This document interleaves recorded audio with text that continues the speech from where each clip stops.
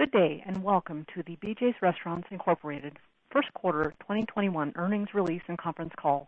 Today's conference call is being recorded. At this time, I would like to turn the conference over to Greg Trojan, Chief Executive Officer. Please go ahead, sir. Thank you very much, operator. Good afternoon, everyone, and welcome to BJ's Restaurants Fiscal 2021 First Quarter Investor Conference Call and Webcast. I'm Greg Trojan, BJ's Chief Executive Officer, and joining me on the call today is Greg Levin, our President and Chief Financial Officer. We also have Greg Lynds, our Chief Development Officer, and Kevin Mayer, our Chief Marketing Officer, on hand for Q&A. After the market closed today, we released our financial results for the first quarter of fiscal 2021, which ended Tuesday, March 30th. You can view the full text of our earnings release on our website at www.bjsrestaurants.com. Our agenda today will start with Rana Schirmer, our Director of SEC Reporting, providing our standard cautionary disclosure with respect to forward-looking statements. I will then provide an update on our business and current initiatives, and then Greg Levin will provide some commentary on the quarter and the current environment. After that, we'll open it up to questions. So Rana, go ahead, please. Thanks, Greg. Our comments on the conference call today will contain forward-looking statements within the meaning of the Private Securities Litigation Reform Act of 1995. Forward-looking statements involve known and unknown risks, uncertainties, and other factors that cause the actual results, performance, or achievements of the company to be materially different from any future results, performance, or achievements expressed or implied by forward-looking statements. Investors are cautioned that forward-looking statements are not guarantees of future performance and that undue reliance should not be placed on such statements. Our forward-looking statements speak only as of today's date, April 22nd, 2021. We undertake no obligation to publicly update or revise any forward-looking statements or to make any other forward-looking statements, whether as a result of new information, future events, or otherwise, unless required to do so by the securities laws. Investors are referred to full discussion of risks and uncertainties associated with forward-looking statements contained in the company's filings with the Securities and Exchange Commission. Greg? Thanks, Rana. I'm very pleased to report the positive momentum in our business continued and accelerated throughout the first quarter of 2021. Propelled by both improving dining room seating capacity in key markets and guests eager to return to our restaurants, our sales are continuing their steady recovery. The quarter began with weekly sales per restaurant averaging $66,000 in January, as strict indoor dining restrictions remained in place in a number of states, including California, where we operate 62 of our 209 restaurants, where all on-premise dining was banned, including outdoor patios. In February, our weekly sales average rose to $76,000 as certain states loosened restrictions, and we had the benefit of sales from outdoor patios in California that were allowed to open in late January.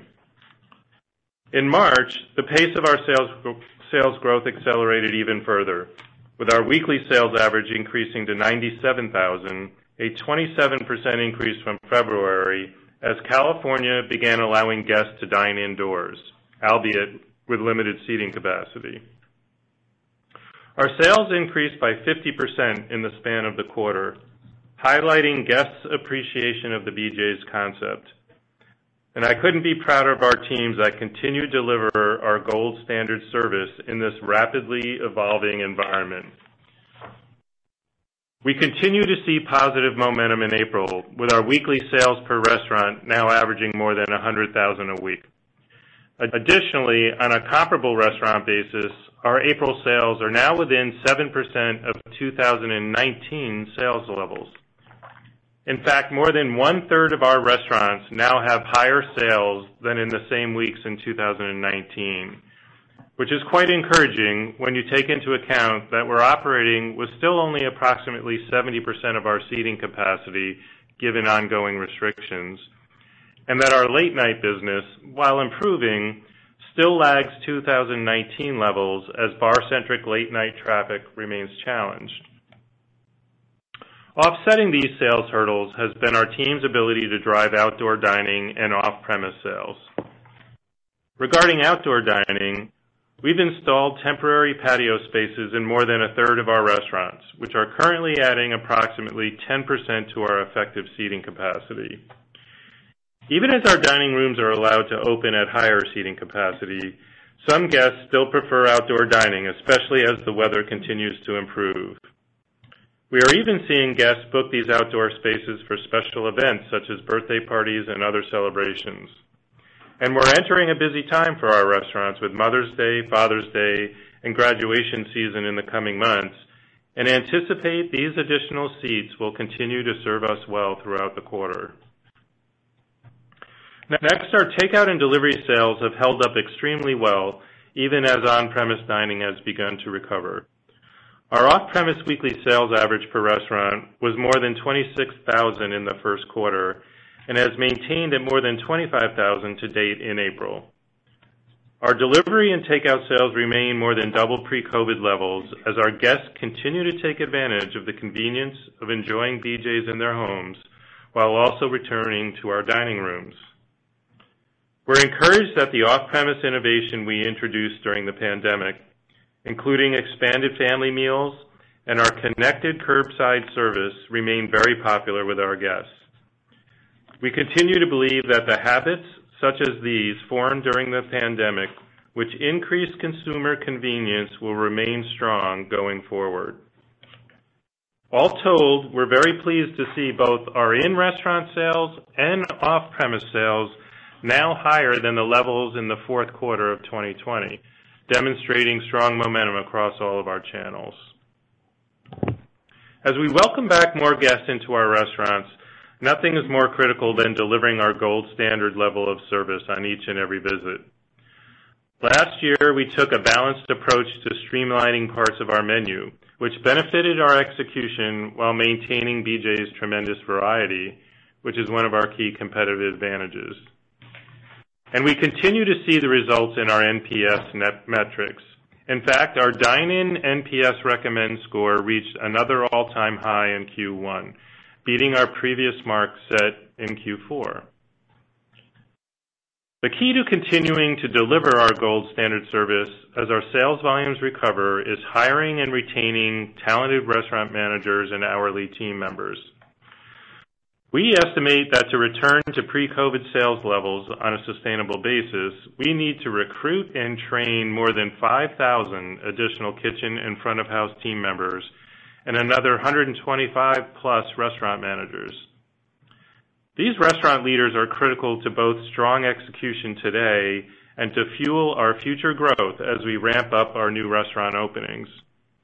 Much like our long-standing philosophy on opening new restaurants, where we always have prioritized the quality of openings over quantity, we will not compromise our hiring criteria as we seek only the best hospitality-focused team members.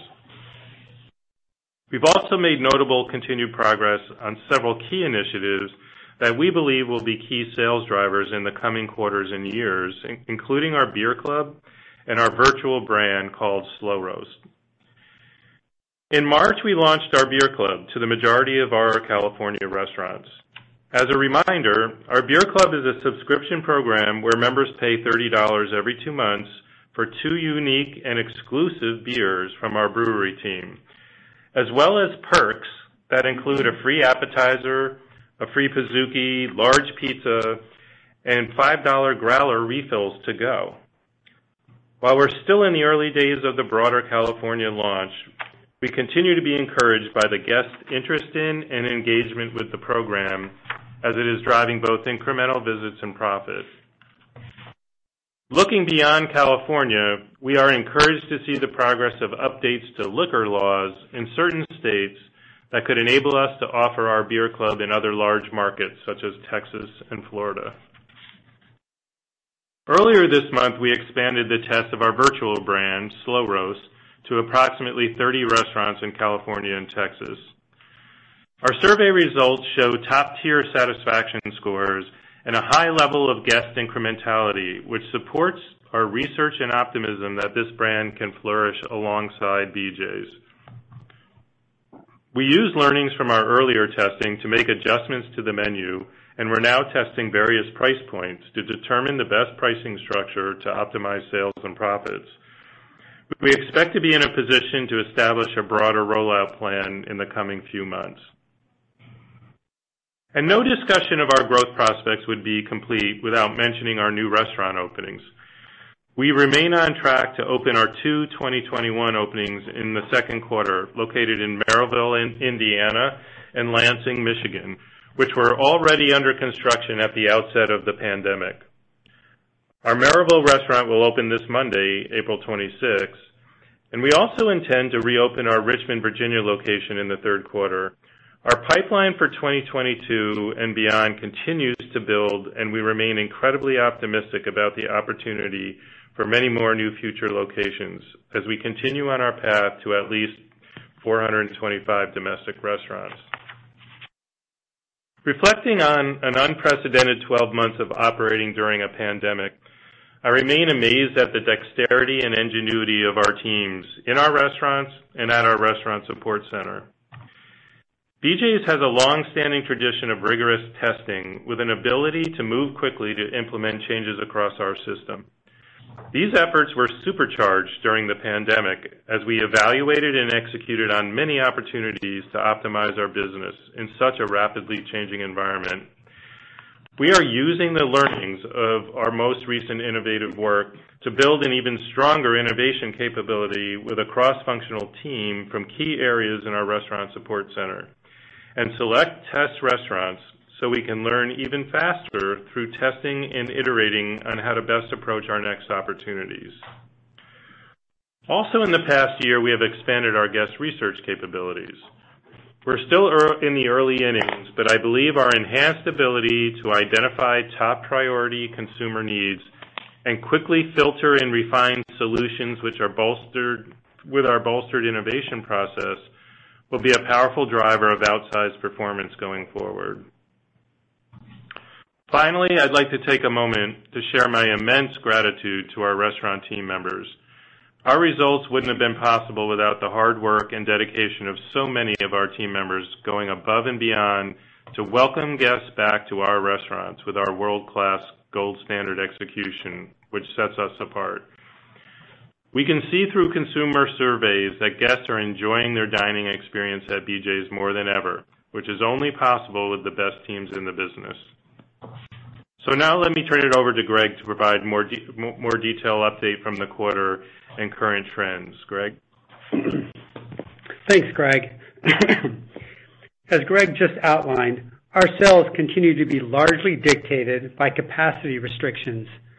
Therefore, my commentary on Q1 and Q2 to date reflects where we are with the ever-changing national, state, and local restrictions and regulations regarding dining room limitations.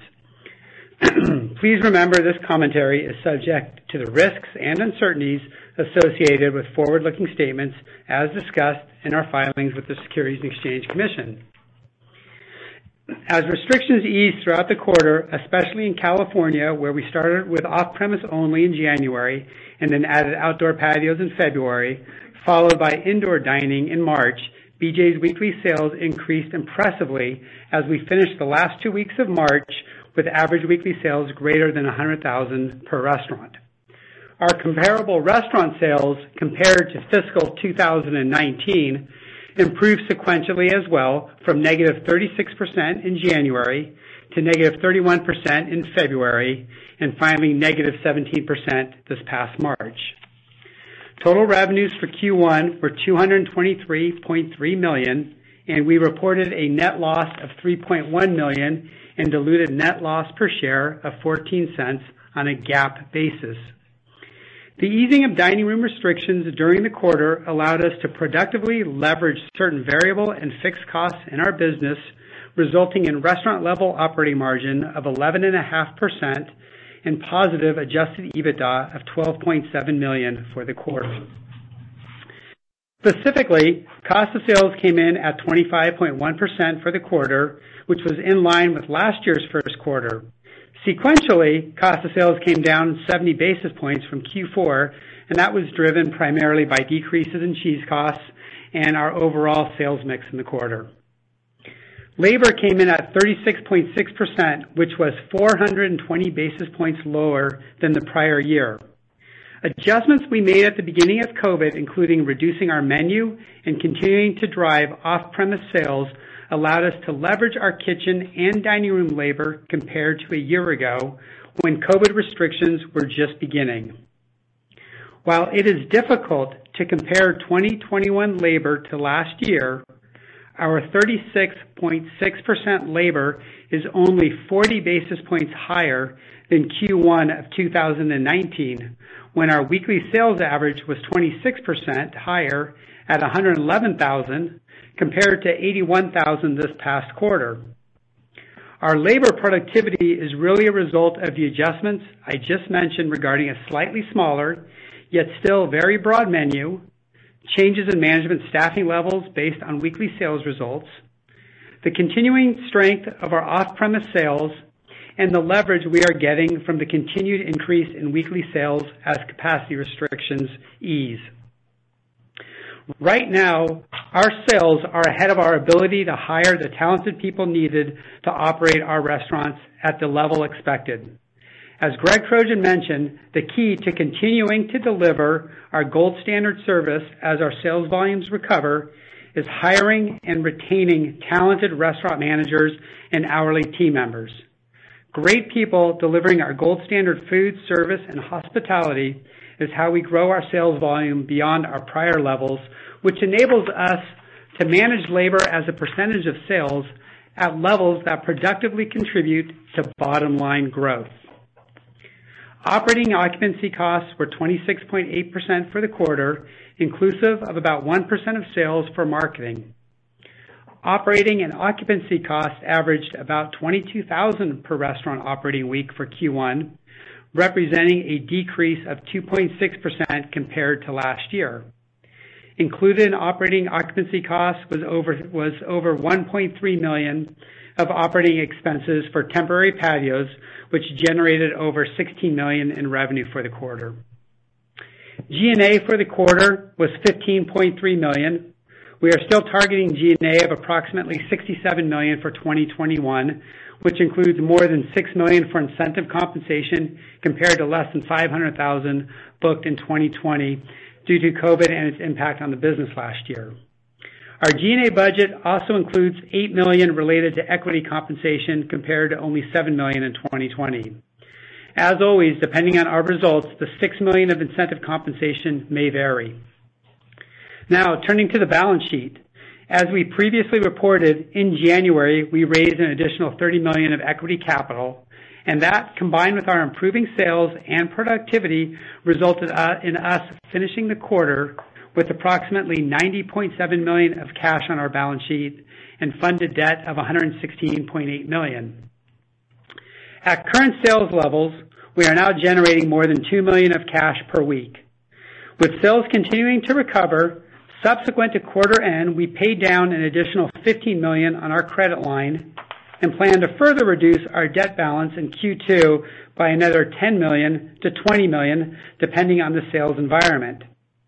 The bottom line is we have a very strong balance sheet, cash flow, and the capital necessary to opportunistically and aggressively pursue new restaurant expansion while further investing in our sales-driving initiatives. Shifting to today, as I said at the beginning of my prepared remarks, our sales continue to be governed by the varying capacity limitations imposed by local and state regulators. While many state and local jurisdictions continue to ease their capacity, we have seen some states roll back the easing of dining room restrictions.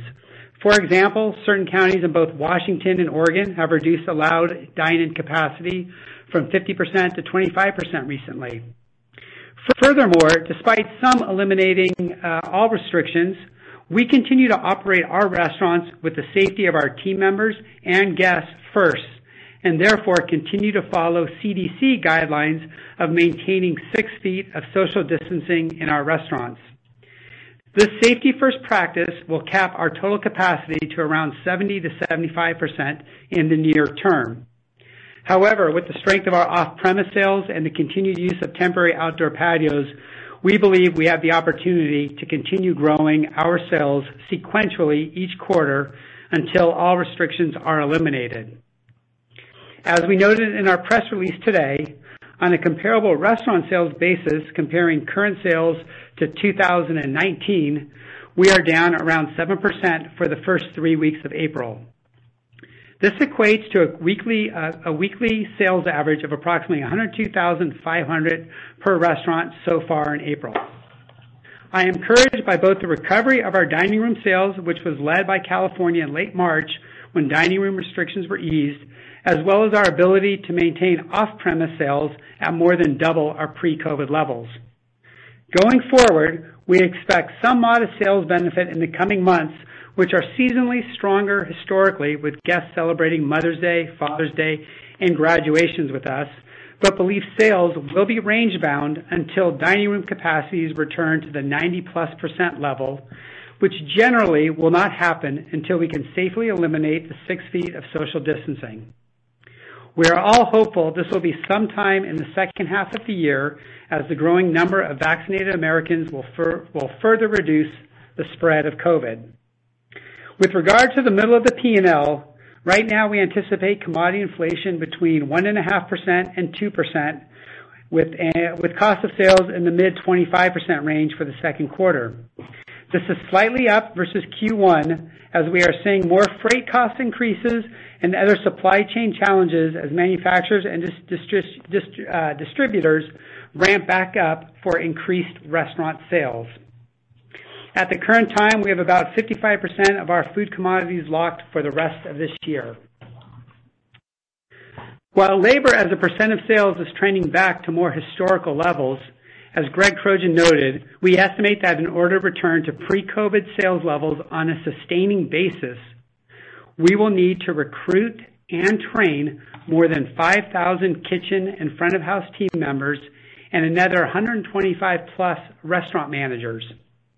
While this is an investment in our business for the long term, it will put some upward pressure on our labor as a percent of sales compared to Q1.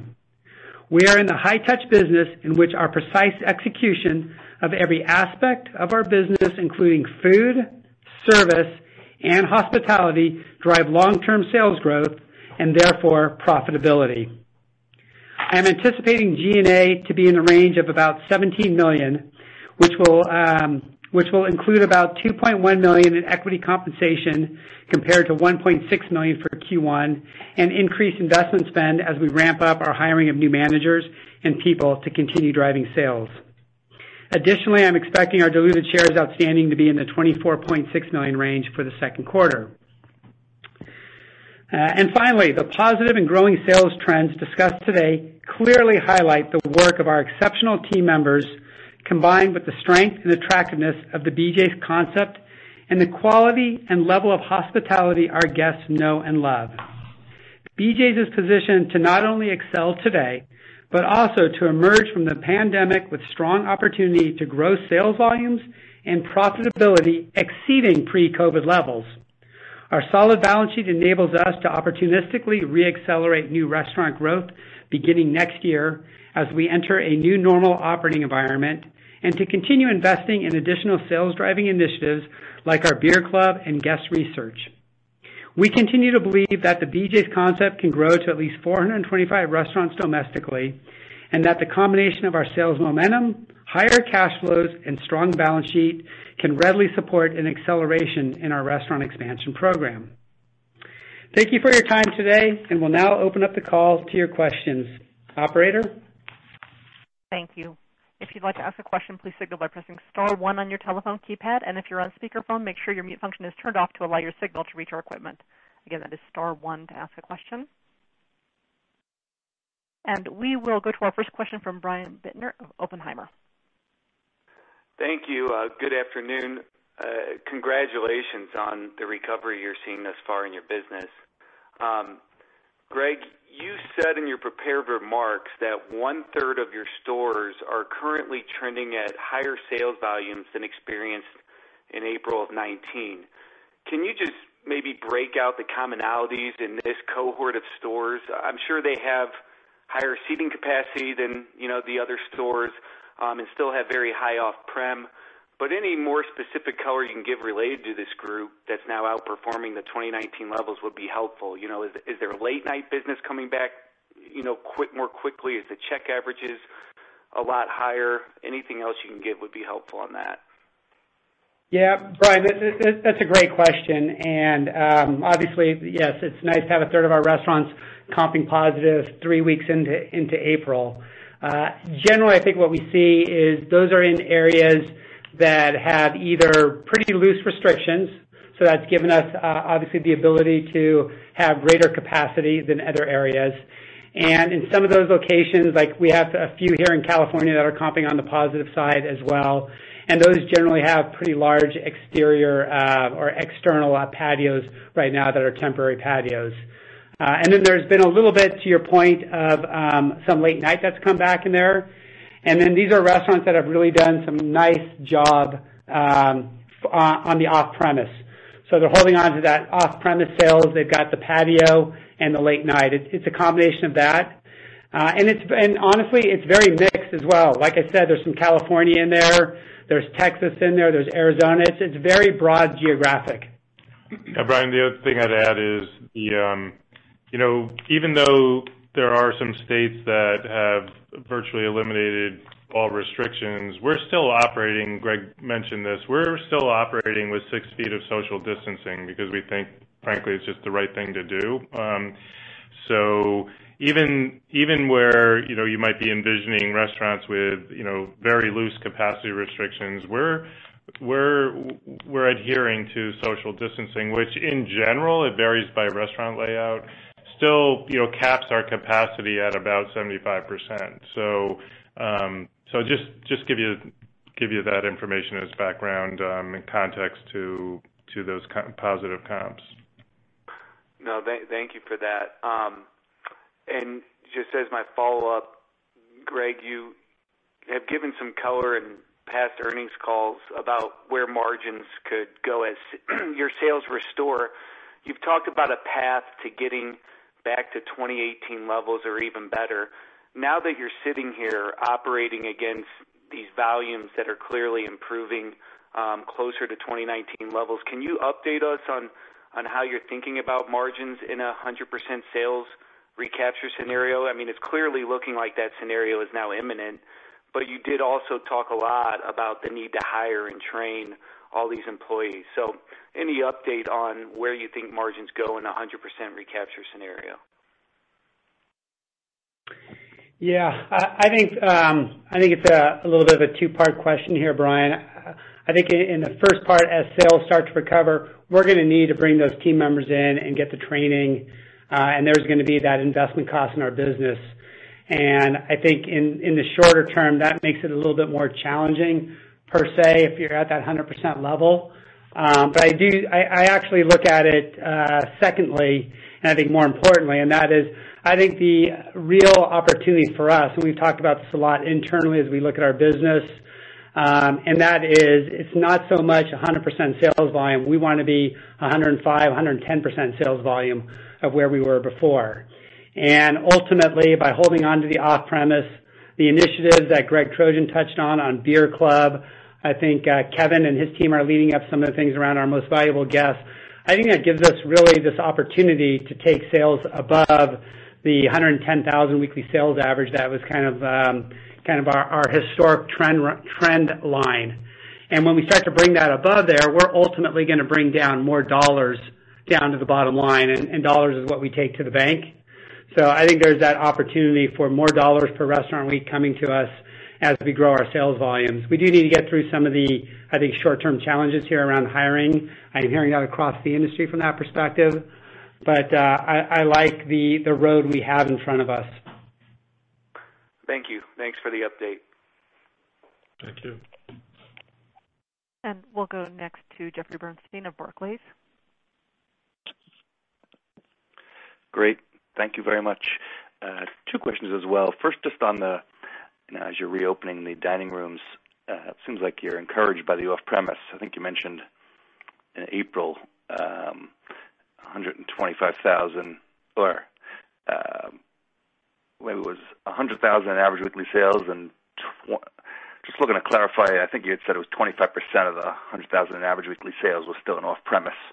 And if that was true, I'm just trying to figure out how you measure the incrementality once the restaurants reopen their dining rooms, whether you have some examples of markets that are back to 100% in restaurant dining and how incremental those to-go sales have been. That would be helpful. And then one follow-up.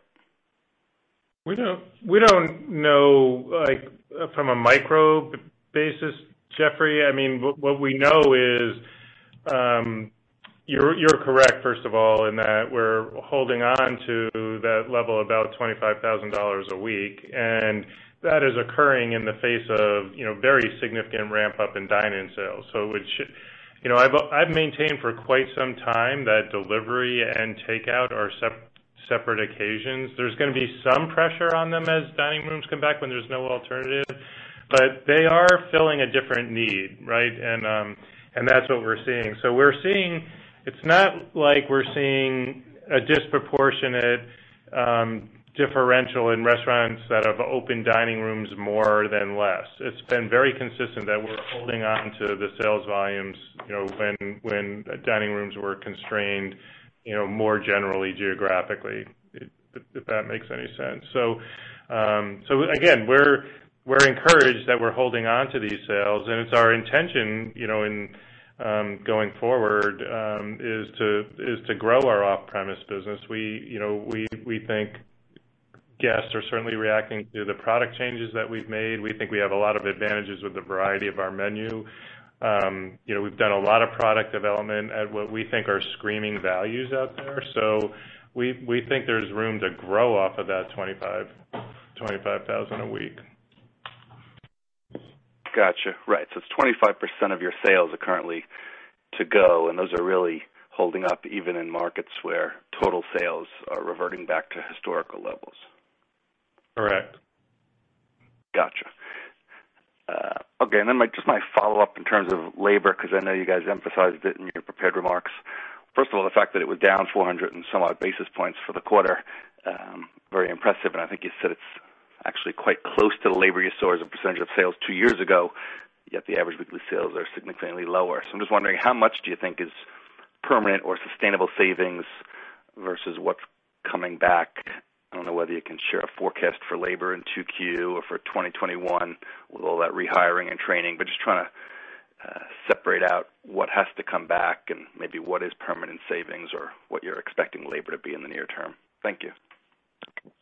Yeah, Jeff, I don't know if we have the answer to that, just because the amount of training that we're expecting to come back in is going to be much more substantial than what we've seen over the last year in that regards. And the other side of it, as you think about the dining rooms open, you're attaching a server to that additional sale versus the leverage that comes from off-premise. So I think those two things generally will move our labor percentage up maybe a little bit versus what we saw in the Q1 timeframe. And, in my prepared remarks, I try to basically say, frankly, sales right now are running ahead of labor. They're not where we like them to be in regards to, our traditional staffing models. As much as our NPS scores are up and everything seems to be going in the right direction, the ability to hold on to those from a long-term perspective or sustainability, as we said, really comes down to making sure we've got the right team members on there. They're working the correct amount of hours and the right shifts so that they like and love working at BJ's from that standpoint. So I think that the labor number gets a little bit up and down from that standpoint over this year. We have said in the past, and I forget the exact number here, but we with the change in the menu and the things that we've addressed this year, we've pulled out labor hours in both the kitchen and the prep in the morning and the kitchen hours and other things from that standpoint. And that'll definitely stay out. The hard part about your question, Jeff, is really where inflation kind of moves into some of those positions within really the back of house or in what we call the kitchen area of our restaurants. We know us as well as the rest of the industry are all fighting to get good people back into the restaurants, and that will put some inflationary pressure on there. So it's hard to kind of quantify labor hour savings versus what the dollar rates may be.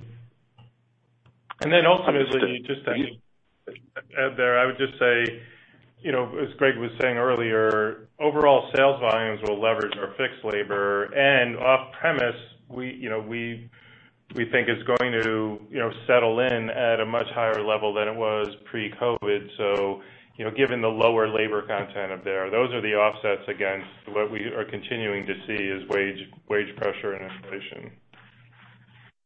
But it's fair to say, I think you mentioned that you think labor as a percentage of sales would be higher than the 36.6 in the first quarter in the near term as you invest so heavily. That's correct. Yeah, exactly. I think about it.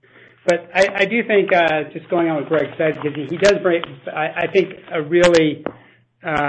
he breaks it out in a really effective way, and that is, we talked about this before, our hourly labor is down significantly year over year because of the changes we've made, the ability to get off-premise, and that number is going to go there.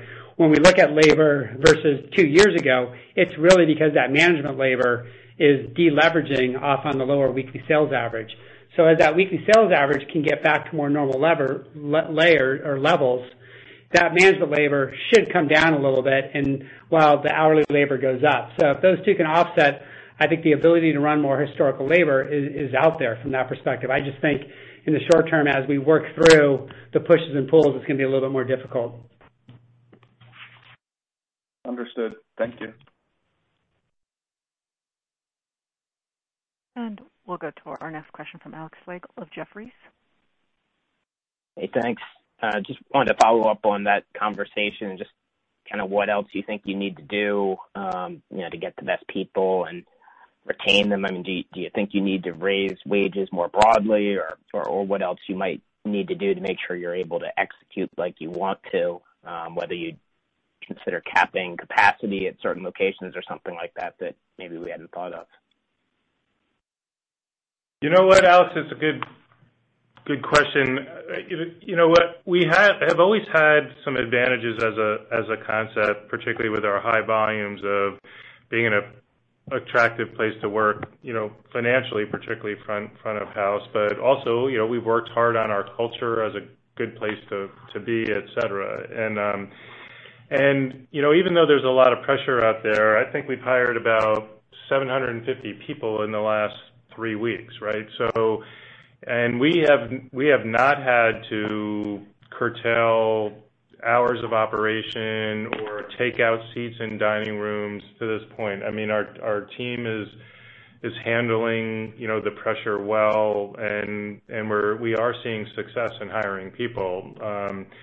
So, that's the core of operations is creating the right place to work and the right conditions, if you will. And so far, we're still optimistic. We remain optimistic we'll be able to negotiate through it all, but it's tougher. It's tougher right now.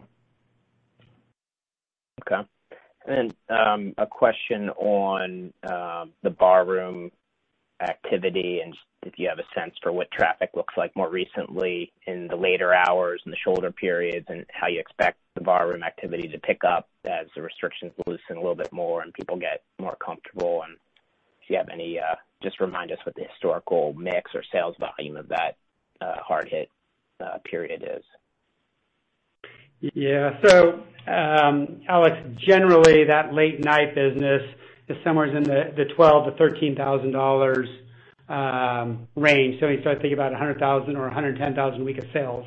You're getting, 10, 12% coming from that later night period. We have seen it slowly improve. I think as stimulus checks came through in March, you had the NCAA tournament, gave a reason for people to start venturing out a little bit more. And I think, again, vaccinations are playing into that, where people are feeling more comfortable. But it's still down when I look at that business compared to the other times of the day. It's got our largest decrease on a percentage basis year over year. When I have to think about it, it's gonna play out based on how people think about the pandemic itself and how different areas start to continue to ease restrictions. So our view, at least probably through Q2, is it's still going to be on the softer side there. And then hopefully as we get to the second half, we'll start to see not only our capacity increase within the rest of the restaurant, but the ability to get a little bit more on that late night. That's why I think Q2, our weekly sales average, as much as we like where they are right now, I think they're a little bit range bound until this next level of improvement, and improvement meaning more vaccines and the COVID cases come down. Now, just as a reminder, we have curtailed operating hours and are closing our restaurants earlier than normal in most markets. We've started to see enough volume in some markets where we're not going all the way to usual hours, but we are extending our closing hours by a bit, and it's usually about an hour or so,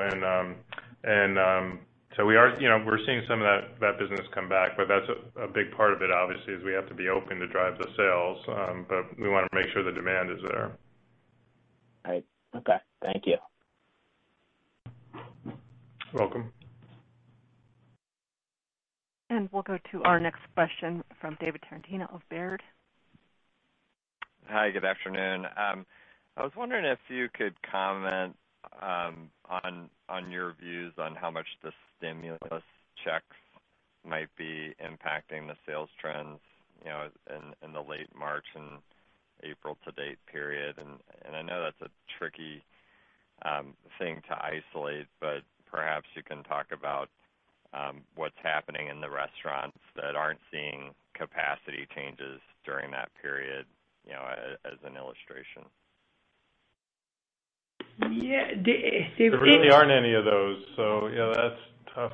Yeah, what I would tend to say is the sales volumes that we're seeing right now, just taking out the capacity changes. So we're looking at more of maybe like a Texas and Florida that have had looser restrictions versus California to see the business is the sales trends are very similar to sales trends in 2019. And that is, you come into the March timeframe, and that's spring break. And in spring break, it's a little bit higher of a seasonality standpoint. So we see sales increase from that standpoint in a lot of those existing markets. I think you put that with the vaccinations and you put that with the stimulus check. And I do think there was kind of a couple weeks there, more in the kind of late March, where the numbers bumped up. And then they probably come down a little bit, which tends to look at, frankly, how our sales trends were in prior years, taking obviously 2020 out of it. So I definitely think that there was some benefit to it, but it doesn't feel like 2 weeks later or 3 weeks later the stimulus is gone and sales have declined, some significant amount from that standpoint. In fact, I'd probably say they generally stayed positive stayed up in regards to their sales levels. And just, Greg, so we have the context, it sounds like a lot of those markets are close to being even to 2019. When did you start to see that happen? Was that, I guess, pre-stimulus checks, kind of early March? Were they also kind of approaching 2019 levels, or did you see that step up late March and into April? I think we saw more of a step up into kind of late March on those markets. But I would tend to tell you that the sales trends were similar to prior year sales trends, meaning March generally is a higher weekly sales average trend or weekly sales average for us than February and January is, because of spring break, because of how Easter might be, and then we saw those same type of patterns from that standpoint. But I do think that as the stimulus checks came in that kind of late March, mid to late March, that's when we saw that step up. And I think consumers after that felt good about going out, and they've kind of held on to that kind of dining trend that we've seen. David, another thing that might help answer your question, again, indirectly, but is, we have seen some really solid check growth in our business. And the biggest driver of that check growth is party size, is that people are going out and they're calling friends and family and driving the average, like I said, number of people in making up a check or party a big growth factor. They're also ordering more per capita, even in alcohol, and like people are just like so glad to be out, and they're spending more when they are out. And we haven't seen that. That wasn't like, I've got a stimulus check, let's go out and have a party. That has been very consistent. So I find that pretty interesting as it relates to the stimulus. There's no question that it helped, but we're seeing, I think it's more fundamental human behavior of like glad to be out and be with friends and family. That's going to be with us for some time. Very helpful. Thank you. Welcome. And we'll go to our next question from Nicole Miller of Piper Sandler. Thank you. Good afternoon. I wanted to ask first about labor and the hiring. And I mean, it kind of sounds a little overwhelming, as you can imagine. So is there some perspective or context to, how many, DJs, employees you have in the field today to kind of right size that? And then I know this is a super challenging question, but, how many of the hires are familiar or worked with you in the past? How many are, well-versed in the restaurant industry space? And how many do you have to, really teach to do these jobs? Yeah, Nicole, I'm trying to think through all the different questions that were in that one question, so to speak. So pre-pandemic, we had about 23,000 kind of hourly team members. So we're somewhere in the neighborhood of 17,000 to 18,000 today, which gets us back to that 5,000 that Greg Trojan kind of mentioned on this call from that perspective. And then in regards to those hourly team members coming back, it's across the board from that standpoint. We obviously want people that have high integrity, have high hospitality, can handle the high volumes of BJ's from that perspective. And generally, we tend to look for people that have restaurant experience when they want to join us. The thing that we've got to see here is, I believe it's in early September when the federal unemployment starts to run out or does run out. And there might be a little bit more of an influx of people that come at that time frame. This set of unemployment insurance that's been given through the pandemic, and frankly, not going to debate whether right, wrong, or indifferent from that standpoint, but it was given at a rate to really supplement or bring people in lower paid jobs or in service type jobs to make them whole. So there's less of an incentive sometimes for people to get back into some of these positions that are in the $15 to $20 hourly wage rate right now, and I think that might change in the September timeframe as the unemployment insurance expires from the federal level. So I don't know if that answers all of your question, your entire question. It's hard to tell exactly how many have been in the restaurant space before versus haven't from that standpoint. But we've got a good reputation, as Greg Trojan was saying, out there. We've been actually hiring a decent amount of people over the last couple of weeks. Our retention levels right now are lower than they were, I believe, in 2019. So people enjoy working for us from that perspective. It's just we're not only competing with our peer companies out there, and I know everybody's challenged with that. We're also right now kind of competing with the federal government and somewhat of the unemployment subsidies. That really does help and makes sense. I know it's a really dynamic situation. The last question for me, you've always helped us think about leading indicators of same-store sales, and I would typically think value for the industry and for yourselves. And then maybe it was the idea or notion of safety, and I'm just wondering now if it isn't like fun and entertainment. So does your guest study lead you in any direction of what the leading indicator of sales might be? I'll let them answer this, but thankfully everything you just mentioned is BJ's. Value, fun and entertainment, and safety. Those are all three things that we do very well. You must have been in some of our focus groups, Nicole, but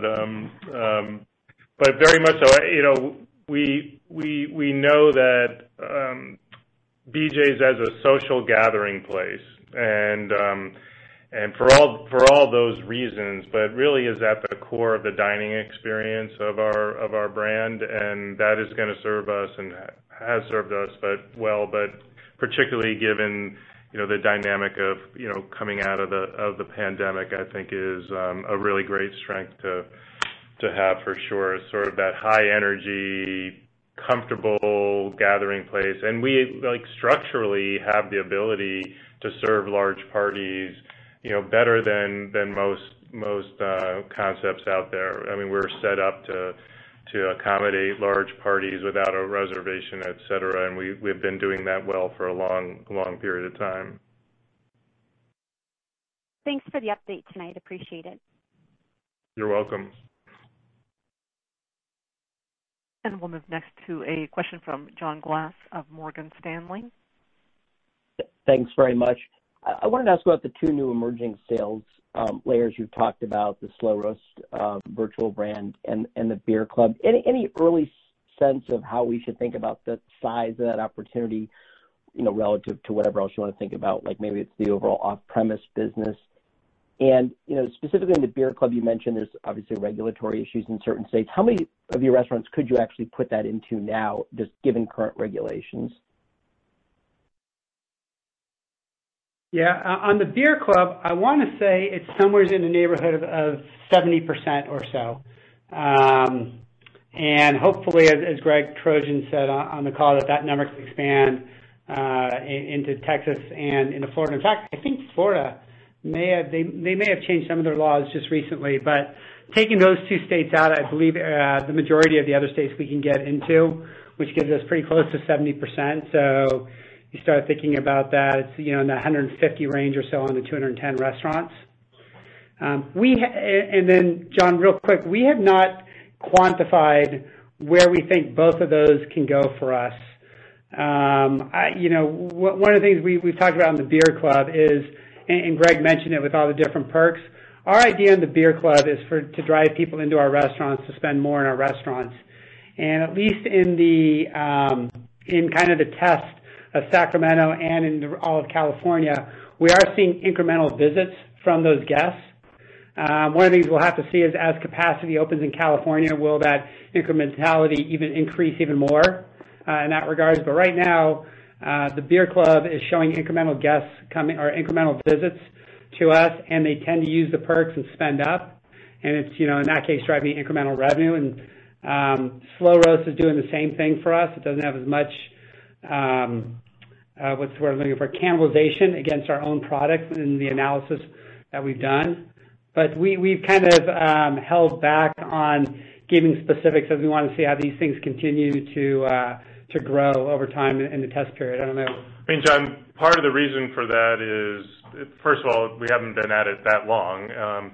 But when you think about the time frame, I mean, we consciously did this. We might have been a little crazy, but we rolled it out in Sacramento in the midst of the pandemic, and so it's operated under a few different conditions of dining room availability, right? So it's been interesting to watch because throughout, even when our dining rooms were closed, folks were taking advantage of the off-premise offers, and the growler refill, for example, is really popular.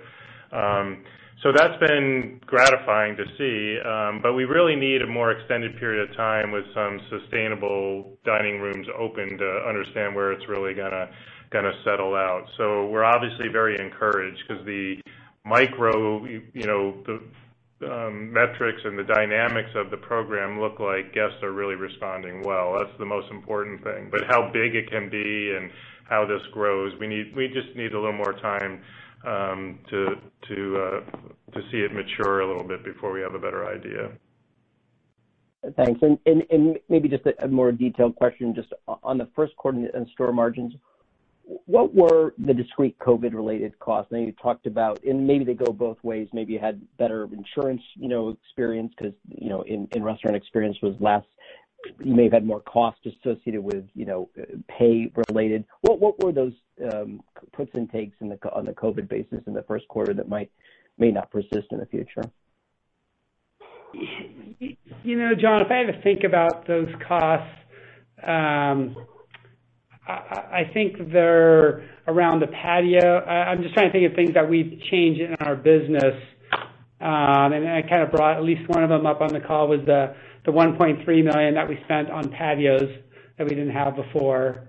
There's obviously some PP&E and stuff like that. That's probably, in the $200,000 to $300,000 range in there. It's honestly, from a direct cost, probably in the neighborhood of $2 million or so that I just think off the top of my head. It's hard to discuss the insurance side of it because the insurance markets were just crazy last year. And they unfortunately have no relationship to, the underlying business in regards to how you're managing claims and other things. The insurance markets just are really what I would call a very hard market. That, again, is something we haven't seen in 10 plus years, which, again, doesn't really reflect that having less people in the dining room, therefore your slip and falls might be down or general liability insurance should be down. The fact of the matter is the insurance market was higher, and we self-insure on that. So if I had to think pure direct costs, it's somewhere in the neighborhood of about $2 million. The only other thing that I don't have the number in front of me here, is the labor. We've spent a lot of money on overtime. And that's, as Greg touched upon, it really comes down to hiring those other team members to bring them on board that can reduce overtime, which can help us manage the labor costs a little bit better, but also give a better quality of life for everybody in our restaurants.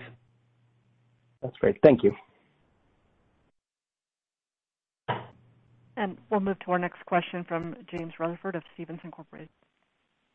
Yeah, thanks for all the details so far. Most of mine have been asked, so I'll just do a couple of bookkeeping things, if that's all right.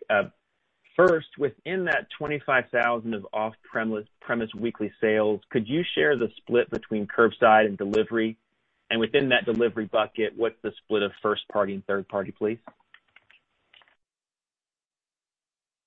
I'm just kind of looking at how the sales kind of played out here. It's probably it's pretty close to 50-50. Looking at the number, it might be 55 delivery, 45 takeout, but I would probably think, James, it's 50-50. And then on delivery, out of that, a good 85% of it's going to be actually probably closer to 90% of it's going to be third-party delivery. Frankly, all of it's going to be third-party delivery, except about 10% of it's what we call our white label, where they kind of go through our website versus going through a third-party aggregator site. Got it. Okay, thank you for that. And then one more. Within your one-year comp, what is price running today, and do you foresee pushing a little bit harder on price given demand seems to be outstripping supply and given the ongoing wage inflation picture? Actually, thank you for asking that, because I think it's an important element of where the business is right now. And I mentioned earlier that we're really happy to see, guest numbers and incidents driving some healthy check growth. And we're taking that as an opportunity to price less, not more. I think, is one of the things that drives BJ's, volumes and traffic, is the fundamental value of our concept. So, we view this as an opportunity to invest in value while we have some of these other dynamics working in our favor. So, I would say, we've been pricing in the 2 to, low to mid twos in the last few years. We're a good, 100 basis points or so below that. Okay. Thanks very much, and congrats on the results here. Thank you. Thank you. And we'll go to our next question from Brian Mullen of Deutsche Bank. Hey, thank you. I was just hoping you could talk about current development expectations for 2022, maybe some color or context around current thinking on how many units might be realistic next year. What are some of the key factors that will determine where that winds up in the end? And then, is the intention right now to accelerate that number in 2023, just given the lead time that development pipelines tend to have? So, Brian, So when we think about the business, the question overall, ultimately, I think where we want to get to is getting ourselves back to a restaurant growth of minimum 5% a year from that standpoint. So you start thinking about 200 restaurants, 5% puts you somewhere in the neighborhood of 10. I think going from 2, let's call it 3 this year, because we're going to reopen our Richmond, which is going to act like a new restaurant opening for us in regards to hiring, training, etc. Moving from that kind of 3 to next year is probably, and we said this before, in the 8 to 10 range or so going into 2022. I think going into 2023, we would get above that again and start to move that into the low teens. We've done as many as, I'm looking over to Greg Lynn, 17 restaurants in a year? 18, I think, in a year. Yeah. We've done 18 restaurants in a year, so we know we can get ourselves back there. We're going to do it with quality. We're not going to race to quantity from that standpoint, but we want to make sure we always have great quality sites and are building that pipeline. And really, we've said this before, and I think there's a good opportunity for us to exceed this, but that would be somewhere in that, 5, 6, 7% unit growth. Start thinking about, 2 to 3% comp sales, and you get yourself to around 10% revenue growth. And then our ability to leverage in the middle of the P&L allows us to drive EBITDA or earnings growth, into the low double digits. Okay, thank you. That's great. And then just to follow up, just a quick one on capital allocation. In the past, you've carried a bit of modest leverage, and you've paid a dividend. I mean, do you view the dividend as necessary anymore coming out of this? And then, what might you need to see to begin to feel comfortable doing share repurchase? I know we just went through development, which is a use of CapEx, but even with that, it seems like in a normalized year, the free cash flow is pretty attractive. So just wondering your latest thoughts, if anything's changed relative to how you used to do things. Yeah, I think this is something that we would obviously get together with our board of directors as we go through and put together the details of our plans as we come out of COVID from that perspective. But if we're in a position where we have significant amount of excess cash coming out of our business, we would look to determine what is the best use of that excess cash, which would mean to start thinking about a share repurchase or dividend program at that time. I think where we are right now, it's still a little bit early to start to put that on the table from that perspective. I think we want to see the sustainability really start to see ourselves moving back to capacity restrictions being eased so we can get to 100% capacity or 90+% capacity. And when we start to see that, I think that's when we start to think about how we want to use our free cash flow in addition to or what's extra after we continue to build new restaurants. The only thing I'd add to that is, one thing I can say with a lot of confidence that we will not change is our conservative approach to the balance sheet. We don't need another year like we just had to remind us of, the advantage of running our business that way. So, that's one thing that I don't think, we have any intention on changing. And the other is the first priority is going to be the best use of capital is finding productive ways to grow our sales and grow our business, either through new restaurant openings or improving the restaurants that we have. And then we'd look to dividends and share repurchases from there in that order. Thank you.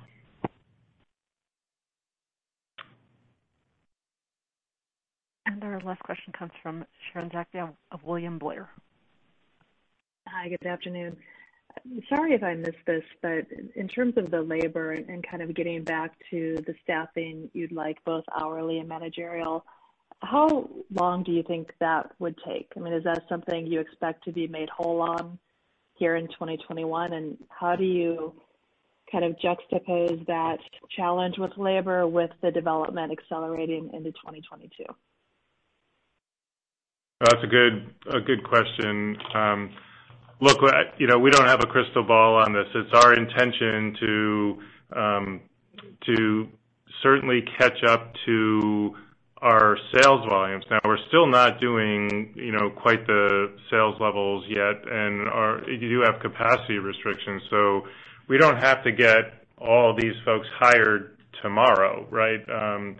But, if and as we would hope and expect, we continue to see progress on the sales front, and we'd like to see, I actually think Greg's point on unemployment pulling back, we've even seen some states that are, going to be joining the federal unemployment programs as well. That's going to be a help. And our hope would be by the holiday season, we'd be in a much more normalized place in terms of staffing, where sales and our staffing have, reached a more normal equilibrium. And because, we do need to hire managers, obviously, and establish that pipeline, but the numbers we're talking about are, Sharon, we have a high degree of confidence that we don't put new managers in new restaurants. Obviously, they all count as a manager here, but, we think that we can manage through, and the kind of numbers we're talking about growing into are eminently manageable from a manager perspective. And because they're new trade areas, they don't really impacted by the levels of where we are in hourly workers, right? So I think, you're asking a really good question on the balance of how those all work together. But that's how I'm thinking about it.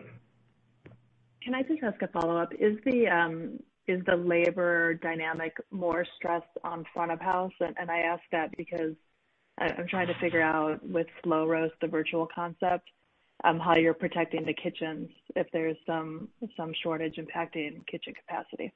Actually, that's a great question, because typically in the last few years, kitchen's been the most stressed. We haven't, by a fairly wide margin. It's like, finding front of house folks, not that anything is easy in the labor markets for the last couple of years, but we've been much more stressed in terms of, filling kitchen jobs. And interestingly, I'd say in part because we were still fairly staffed in our kitchens. There's a kind of a fixed amount of hours you need to run our kitchens that you're not going from the same low levels. Like when dining rooms aren't open, we don't have many front of house people. So we're going from not zero, but, close. We had, a good cadre of folks doing on the takeout and off-premise side of the business, but not nearly the number of front of house you need to run a dining room, right? So there's more stress to the system on the front of house, which is different than it's been, in recent history. Okay, thank you. You're welcome.